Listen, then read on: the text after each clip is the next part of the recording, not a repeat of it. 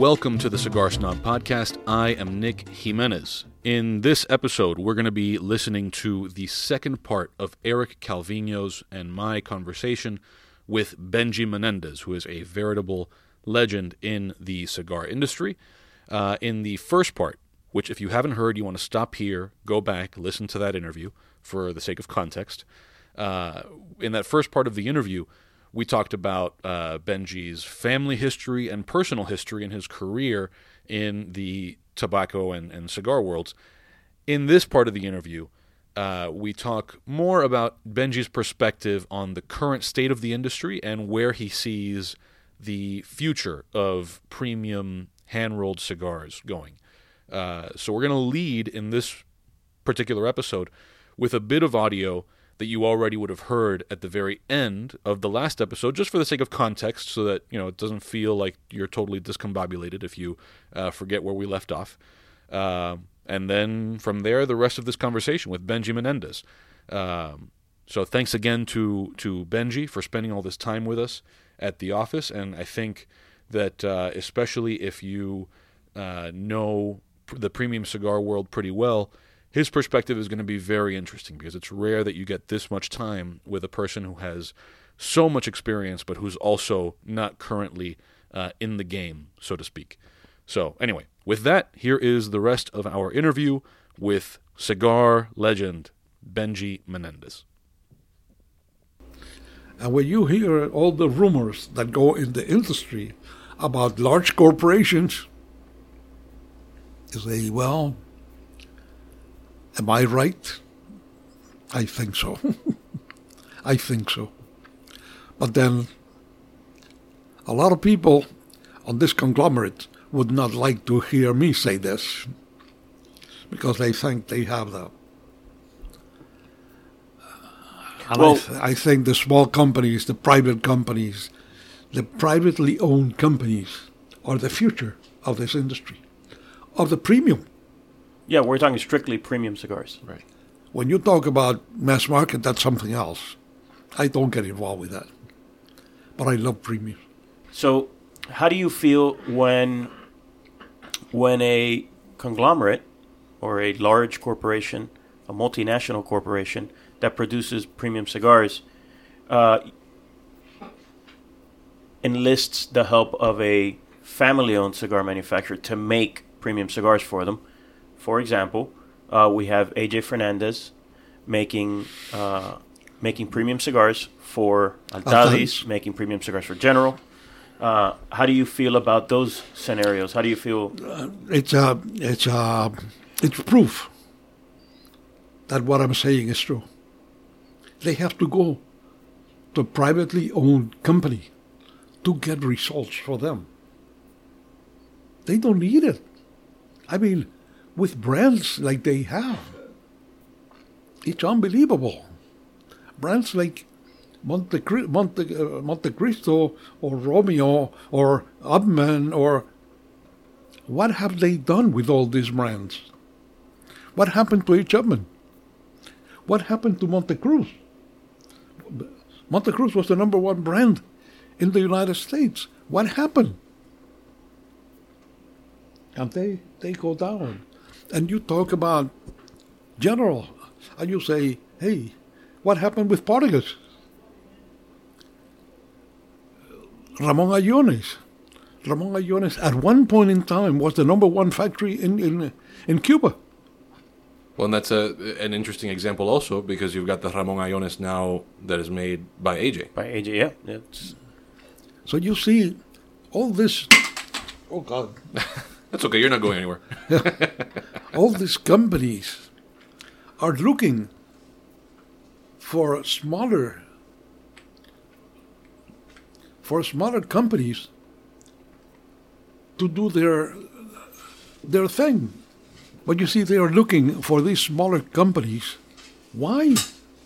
Do they have anybody in these companies that knows more about tobaccos or manufacturing than the conglomerates? I wonder. I really wonder. So do you in the end, do you look at that as a positive development or do you look at it as a negative development? The use of private labels coming from small factory-owned. I think it's a small family-owned factories making cigars. I think it's a temporary thing. I think it's a temporary thing until they become disgusted with it. And there is a reason for this. When a private company, a personal, family-owned company, makes $1 million, that's a heck of a lot of money. When a conglomerate makes $1 million, they're losing their shirt. Even though the manufacturing costs are not there? It doesn't matter. There's the amount of money that they need to produce is so much bigger. Yeah. That to them, $1 million, it means nothing. $1 million they may lose. They may use. Yeah, for those companies, it's for advertising. It's an accounting error. But $1 million for a family, that's big money. Yeah. That's big money. And this is why I say this is a transition until they come to realize, hey, what's the use? And you might see, there are rumors about it, but I won't go for the rumors. But you might see some of the large companies selling out big, good, well-known brands. You might know. Mm-hmm. So that's why I'm saying, if one of these large conglomerates sells a big brand, and they keeping the small factory, where's the logic here? I don't understand. I'm too old and my brain is not working that good. Well, and part of that, I think, is a little bit of some artificial forces in the market, especially with the FDA, because now, unfortunately, you see some of these private companies or smaller companies or whatever we may want to call them, looking down the road at the prospect of how will I ever be able to afford the attorneys that I'm going to have to keep on retainer to stay in compliance with all of the... And at that point, it creates an opportunity for... And it's a totally understandable move for these large companies to say, okay, if you want to stay alive, your only option is come over to this side of things. Let us, buy you out. But there are a lot of dangers in that respect, because you're giving up the big money makers for a smaller company.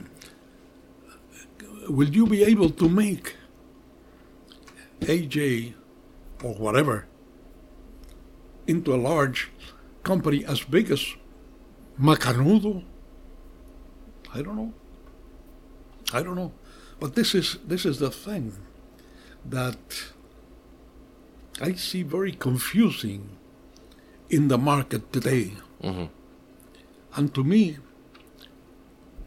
it stands more the idea that a family-owned company is the future for premiums, not for the industry as a whole.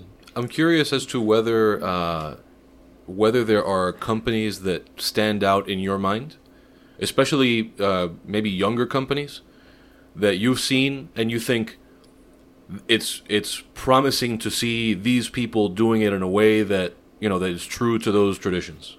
To me, you take somebody like Fuentes, or you say Pepin Garcia.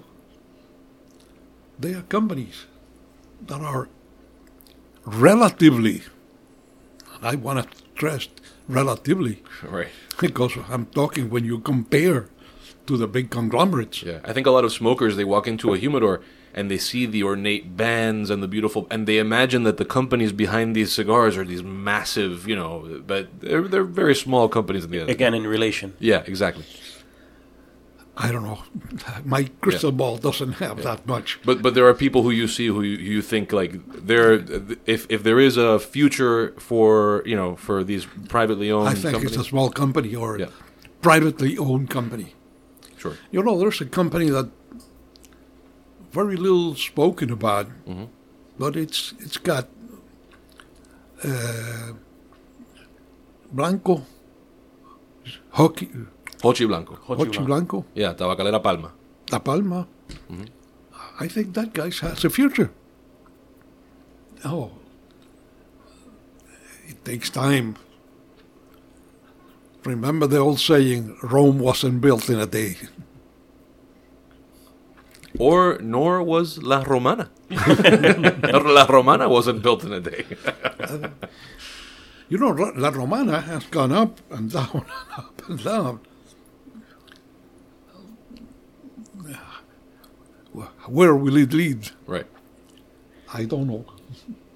So when these conglomerates get out of the premium cigar business slowly, it's extremely dangerous for the premium cigar industry because the lobbying dollars towards FDA regulation and things of that nature, the lobbying dollars are with the big companies. So when they slowly back out of the cigar industry, of the premium cigar side, that creates a very dangerous environment for legislation against No, because they have also their mass market. And that's where the money is. Yeah. The money is not on the premium. Yeah, but the level of regulation that mass market can, let's say, deal with, for lack of a better term, is not the same level of regulation that premium cigars can deal with. And so that's where the problem comes in. In other words, in a way, the small guys almost need the weight of the big guys to fight that fight. Correct. And so that's where it becomes dangerous. You see, a mass market cigarette company can deal with component testing, and because the profit margins are there and the volume is there. But in premium cigars and their manufacturing, they cannot handle component testing and the fees that are associated with that. So that creates, again, to me, a dangerous environment, a dangerous regulatory environment for the premium cigar business. It is. So I tend to look at things, with a more optimistic view. And so my hope is that, and obviously you can hope all you want, right? And reality is reality. But I always hope that conglomerates stay in premium cigars and make that a vibrant part of their business that helps drive their mass market business. Because if they don't, then we're in a very dangerous situation for the premium cigar business. I have a question about the FDA. Supposed to be, as of 2007, prior to 2007, whatever it was. Okay. There was talk about Cuba coming into the market. Cuba was not in 2007. What are they going to do? Yeah, those are all questions that remain unanswered. Unless the argument becomes that they were in before the embargo, and then there are a lot of things. That. Oh, there's many more questions than there are answers in the FDA side of things. Absolutely. And so I'd rather not go so deep down that, because we're not going to have a whole lot of answers there. I agree with you, because I know a billion times less than you do. No, I wouldn't say that. Not even close. Because I'm out of it. I'm out of it. I don't follow it that close, but you guys do. Sure. Now, going back to the cigars themselves. And so right now you're smoking a Sin Compromiso, which was our cigar of the year for 2018. What are your thoughts on that particular cigar? You mentioned earlier that you thought it was a good cigar and that it had a good ash. I think, forget about the ash. Yeah. I think it's a good cigar with good enough strength. I hate to have this cigar with more strength. I agree. That would be a kick in the chest. I would. And you're at this level of strength, you're able to enjoy it. You're able to get the flavors, the aromas. This is what I'm looking for. Yeah. I'm looking for certain strength, yes, but not too much. When you put too much strength, what happens is you take a lot of the flavor away. So this is something that is right at a level where you can enjoy the strength and the flavor. And this is what I like about this cigar. I'm enjoying it. I haven't smoked it more because when I talk, I forget about the cigar. Oh, yeah, the same thing happens to me all the time. Besides, I'm a very slow cigar smoker. I like to smoke slowly. Mm-hmm. But then, when I talk, I forget about it. I wonder, now that we're talking about Sin Compromiso, which is made by Steve Saka's company, or manufactured at Joya, which actually is still relevant to the question that I was going to ask. So it's made by Joya de Nicaragua for Dunbarton Tobacco and Trust, which is Steve Saka's company. As somebody who lived that Cuban cigar industry before the revolution, and then went to Spain, and then the Dominican, and of course you've had contact with people all over, I wonder what your perspective is on the way that the culture of the cigar industry has changed, because now there was of course a time when it was Cuba was this, it wasn't the epicenter, it was the cigar world, and now you have people like Steve Saka, who doesn't have a connection to Cuba, and companies like Joya de Nicaragua, who sort of I don't know what you call it, inherited their cigar culture from Cubans who went to Nicaragua. I wonder how you see that, and what your view is of the way that from a cultural perspective the cigar world has changed. But Alejandro has some very good people in Joya de Nicaragua. Mm-hmm. Oh yeah, for sure, of course. I have been there years ago, and I know Alejandro very well, Mm-hmm. and I think he's a great guy to begin with. But And again, to help people who are not able to keep up, Alejandro being Dr. Alejandro Martinez Cuenca, which is the owner of Joya de Nicaragua. you know, at one point in time, he was part of Altadis, Tabacalera, owned Joya de Nicaragua. Acércate un poco al micrófono. Come a little closer to the mic. Oh, sorry. No, that's okay.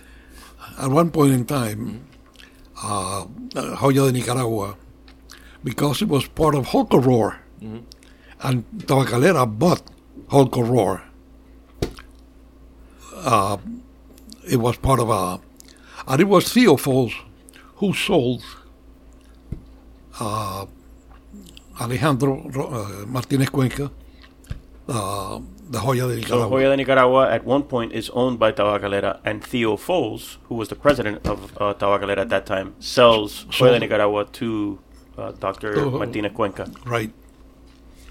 So you do have, because you were there during that time, you have some good intimate knowledge of that factory. Yeah, they're making excellent cigars. The cigars that they make for Steve Saka, of course, and the cigars that they make for themselves are excellent. We can smoke something. There was only one cigar that I didn't like from the factory of Joya de Nicaragua, and that cigar was, if I can remember the name, but my problem with it was terribly strong. Antaño. Antaño. Yeah. Terribly strong, and I couldn't smoke it. It is a very, very strong cigar. It's unapologetically strong. It will kick you in the chest. And if you like that kind of stuff, okay. But the old school Cuban, again, philosophy of cigars does not jive with the Antaño. It is extremely strong. No, that's the only cigar, and I haven't been able to to talk to Alejandro. I saw him a couple of times. But didn't have time to really talk it with him. But that cigar is sort of a flagship strong cigar. It's for, hey, you like strong cigars? Here you go. Tell me what you think about this. Oh, and that's kind of that's where that sits, and that's okay. It has its place. How do you feel about that trend of stronger cigars in the market? I don't think, and maybe you guys can have a better feeling on this, but many years ago, full body cigars were about 30% of the market. Mm-hmm. Medium body cigars we're about 60% of the market. And very mild cigars, something like 10% or something like that. But I don't think the full-body cigar keeps on going strong. As I said, you guys are in a much better position to know than me. Well, what we see in the market, and Nick, you may see something a little bit different, but what I see is, I see that the very strong cigar has a limited amount of consumption because you just can't smoke that many of them. Mm-hmm. So what you find is you find guys that will say, "Oh no, I only smoke full body. I only smoke full body," and then you spend some time with them in a cigar shop, and they're smoking some medium-bodied stuff. And then they'll smoke at the end of the night. They'll smoke one strong one, or vice versa. They'll start with a strong. Everyone has their mentality, but yeah, there's no way to keep that consumption level of very, very strong cigars. It's just not. And I think from a consumer perspective, I think also smokers, it's like any other product category, right? Like when there was the boom in bourbon. People were just whatever bourbon tastes the most bourbony, with a bourbon right in my face.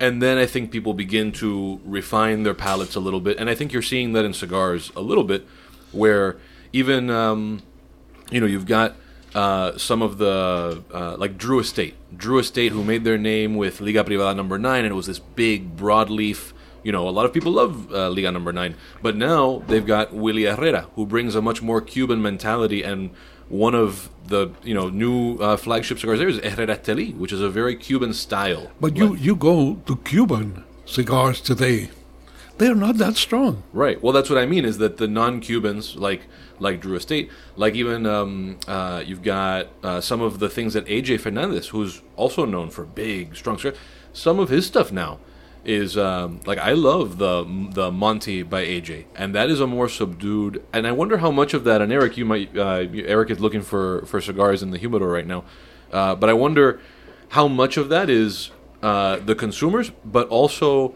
the popularization of Mexican tobacco, which brings a more subtle, less. It's a chocolatey strong. It's not this big pepper, kick you in the mouth.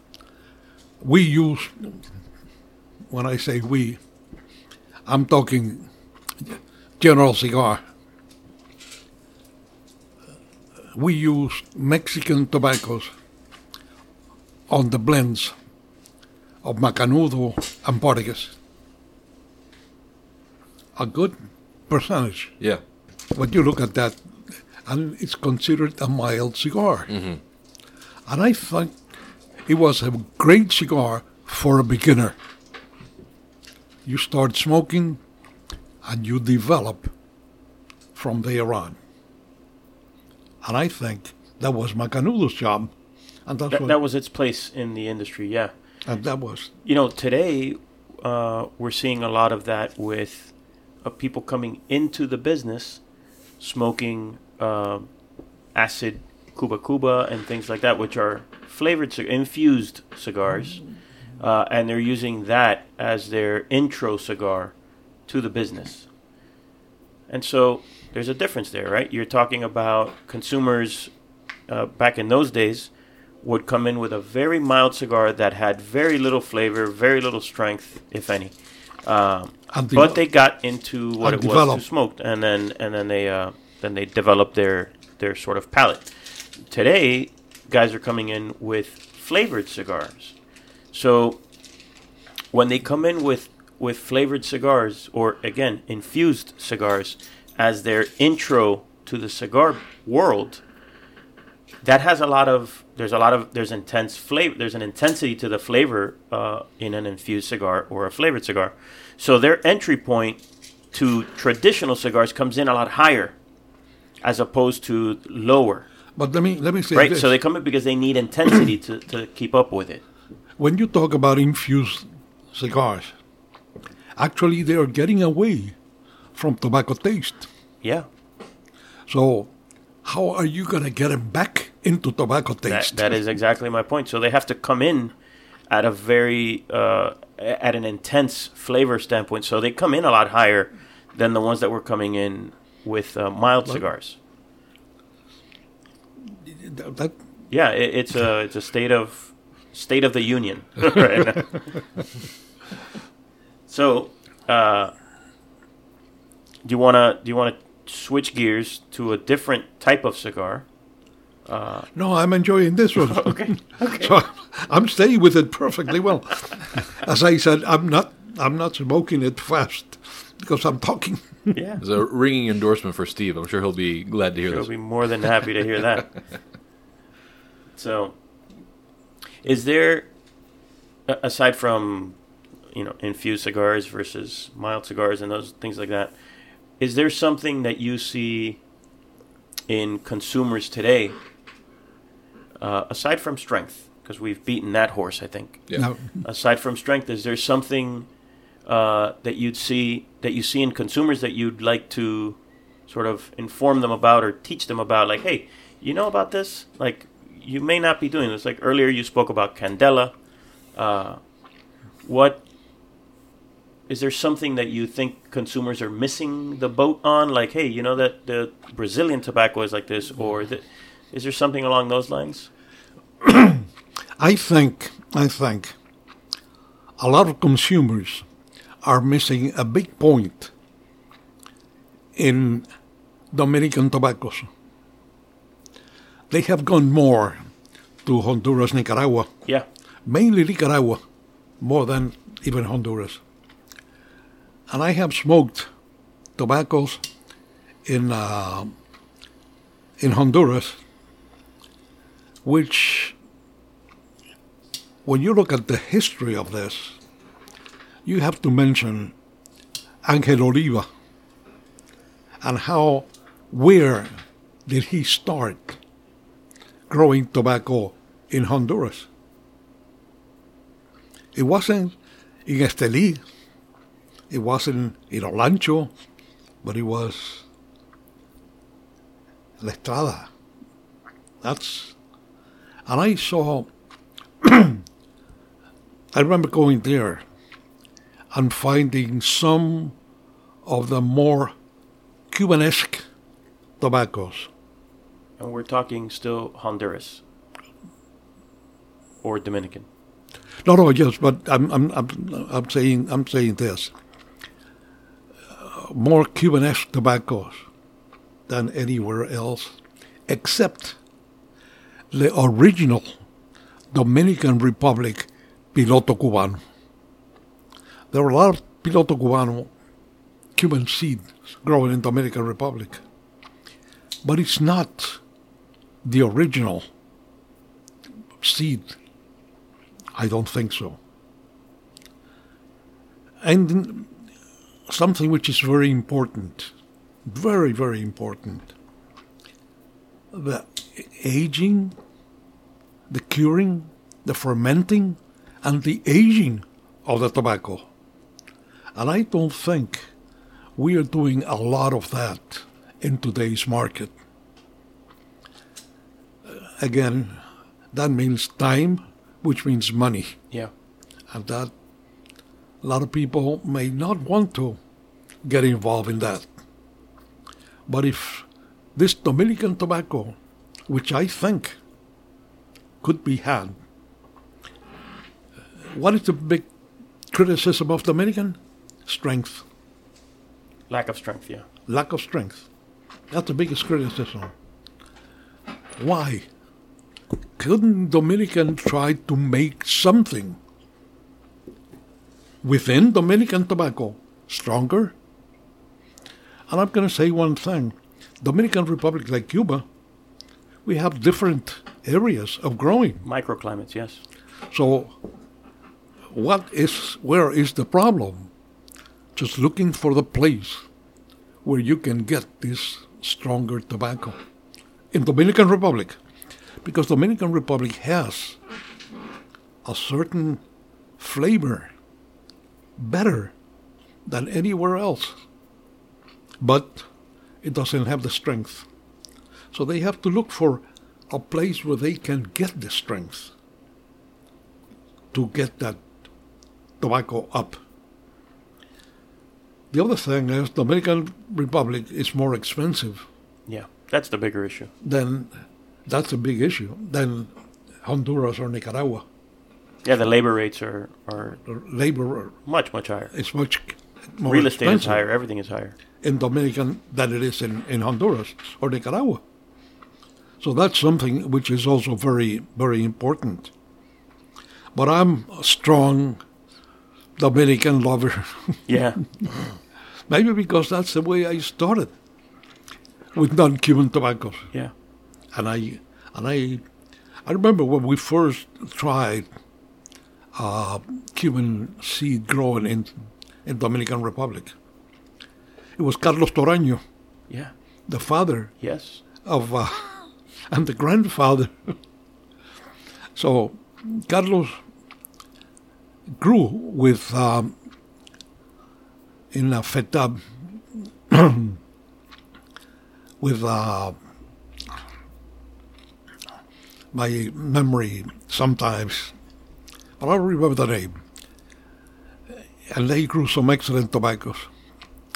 And from the day one that I got this, I love that tobacco. And my people asked me, "Are you going to use that tobacco?" I said, "I don't know. Because we don't know how big is this going to be. Because we have just samples, which is a very small amount of tobacco relative to what we need."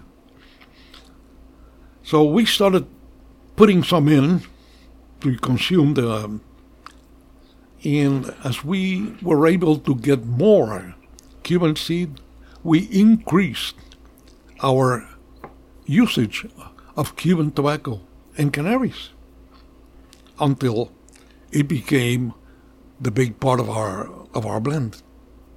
Cuban seed with Brazilian. But then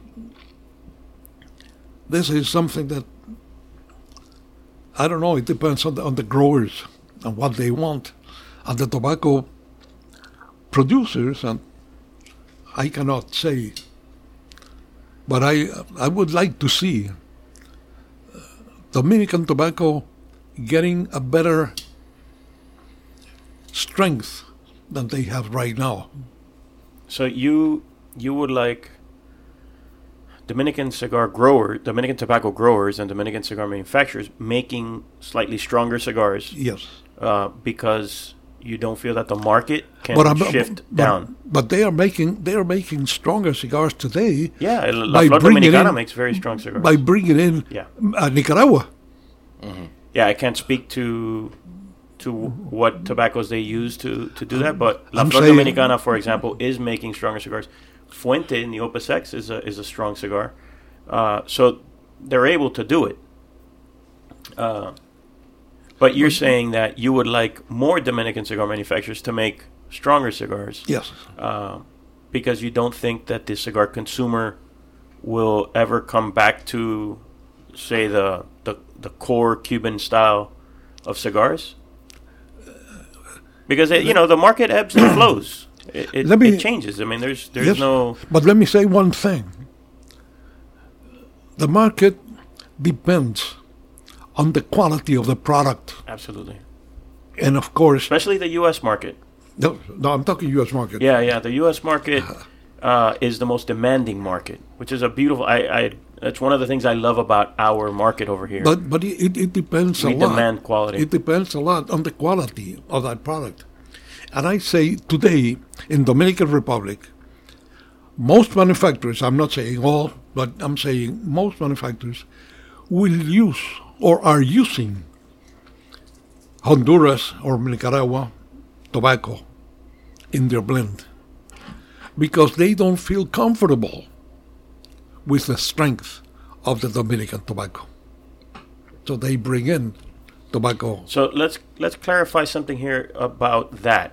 So the tobacco plant has the strong end of it, right? It's not like the Dominican tobacco plant lacks ligero. It's there. So is it that the ligero in these Dominican, let's say Piloto Cubano grown in the Dominican or Olor Dominicano, is it that when you get to the ligero, the flavor is compromised by its strength too much? Is it? No, what is it? No, because you can blend it, and you say, Yeah. So why is it that you have to go out? well, like I said before, you have a certain percentage of ligero, a certain percent of seco, so Yeah, the plant is the plant. a certain percent of volado. So what you do is you blend, and you say, okay, ligero by itself is too strong. I agree. Got it. Yeah. But we can use seco or volado. Volado will improve the burning Sure. of the combustion of the cigar. So that is something that you have to play around with the blend to see where you want to reach. Now, you will always be limited by a certain amount, as I said, about 30%, Yep. which is ligero. So if you say, okay, I want to make a strong cigar, hey, there's only so much you can use. There's only so much you can use. So are you saying and again, this is just looking to clarify things for people, because we talk about the strength of Dominican versus the strength of Nicaraguan or Honduras, but we know, right, logically, that the strength in the plant is there regardless of what country you're from. Are you saying that let's say, the seco in a Nicaraguan cigar, which the seco has a lot more flavor, a lot more aroma, less strength, is still a little stronger? Let me go a little bit into this. Yeah. Maybe the strength will be about the same, except that they take all the suckers, which are taking.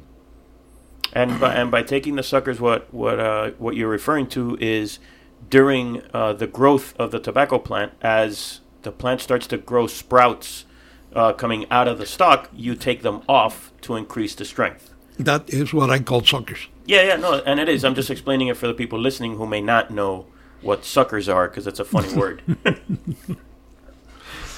Sucker, keep it sucker free. Yeah. But this is what I said a lot of times.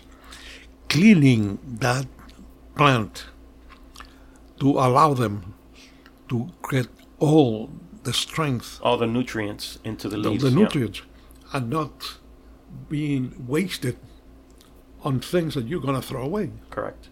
That's not. So So are you asking for Dominican growers to manage their harvest better? Is that what you're saying? I would say so. Yeah. I would say so. Again, And so you're saying that the Nicaraguan and Honduran growers tend to manage that better? yes. Yes. Why would that be? Do you have any... Cost. Yeah, you're right. Cost. Just, they can afford to be able to do this Yeah. in Dominican because of the cost. It's almost like micromanaging the plant. And you can afford to micromanage the plant when the labor rates are low. That's interesting to... It's a part of it makes perfect sense, but it's a part of the process that you don't think of naturally, I think, when you're thinking of how labor costs affect all this. Yeah, I don't know. I'm sure that there's a Dominican tobacco grower right now very upset, thinking, what are you talking about? We do this. But this is just a... No, and I'm sure there are Nicaraguans who maybe don't do it, but, Sure. I think we're speaking in generalities here. Yeah. You know, one thing which is very important.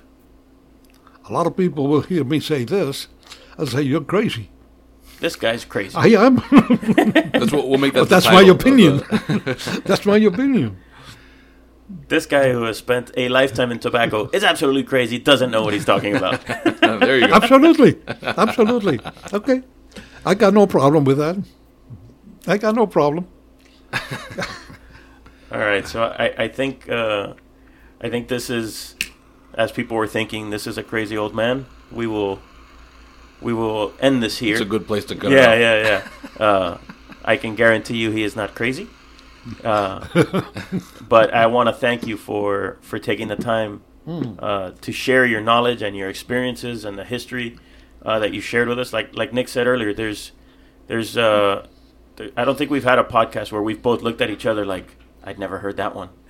So I really... Guys, I enjoyed the company. I really appreciate it. And I want to thank you for the opportunity to No, discuss thank you this. for a Please. lifetime in tobacco and sharing it with us. So Absolutely. really appreciate it. It is my opinion. It doesn't have to be right. But But that it's my sounds like opinion. the opinions of our guests do not.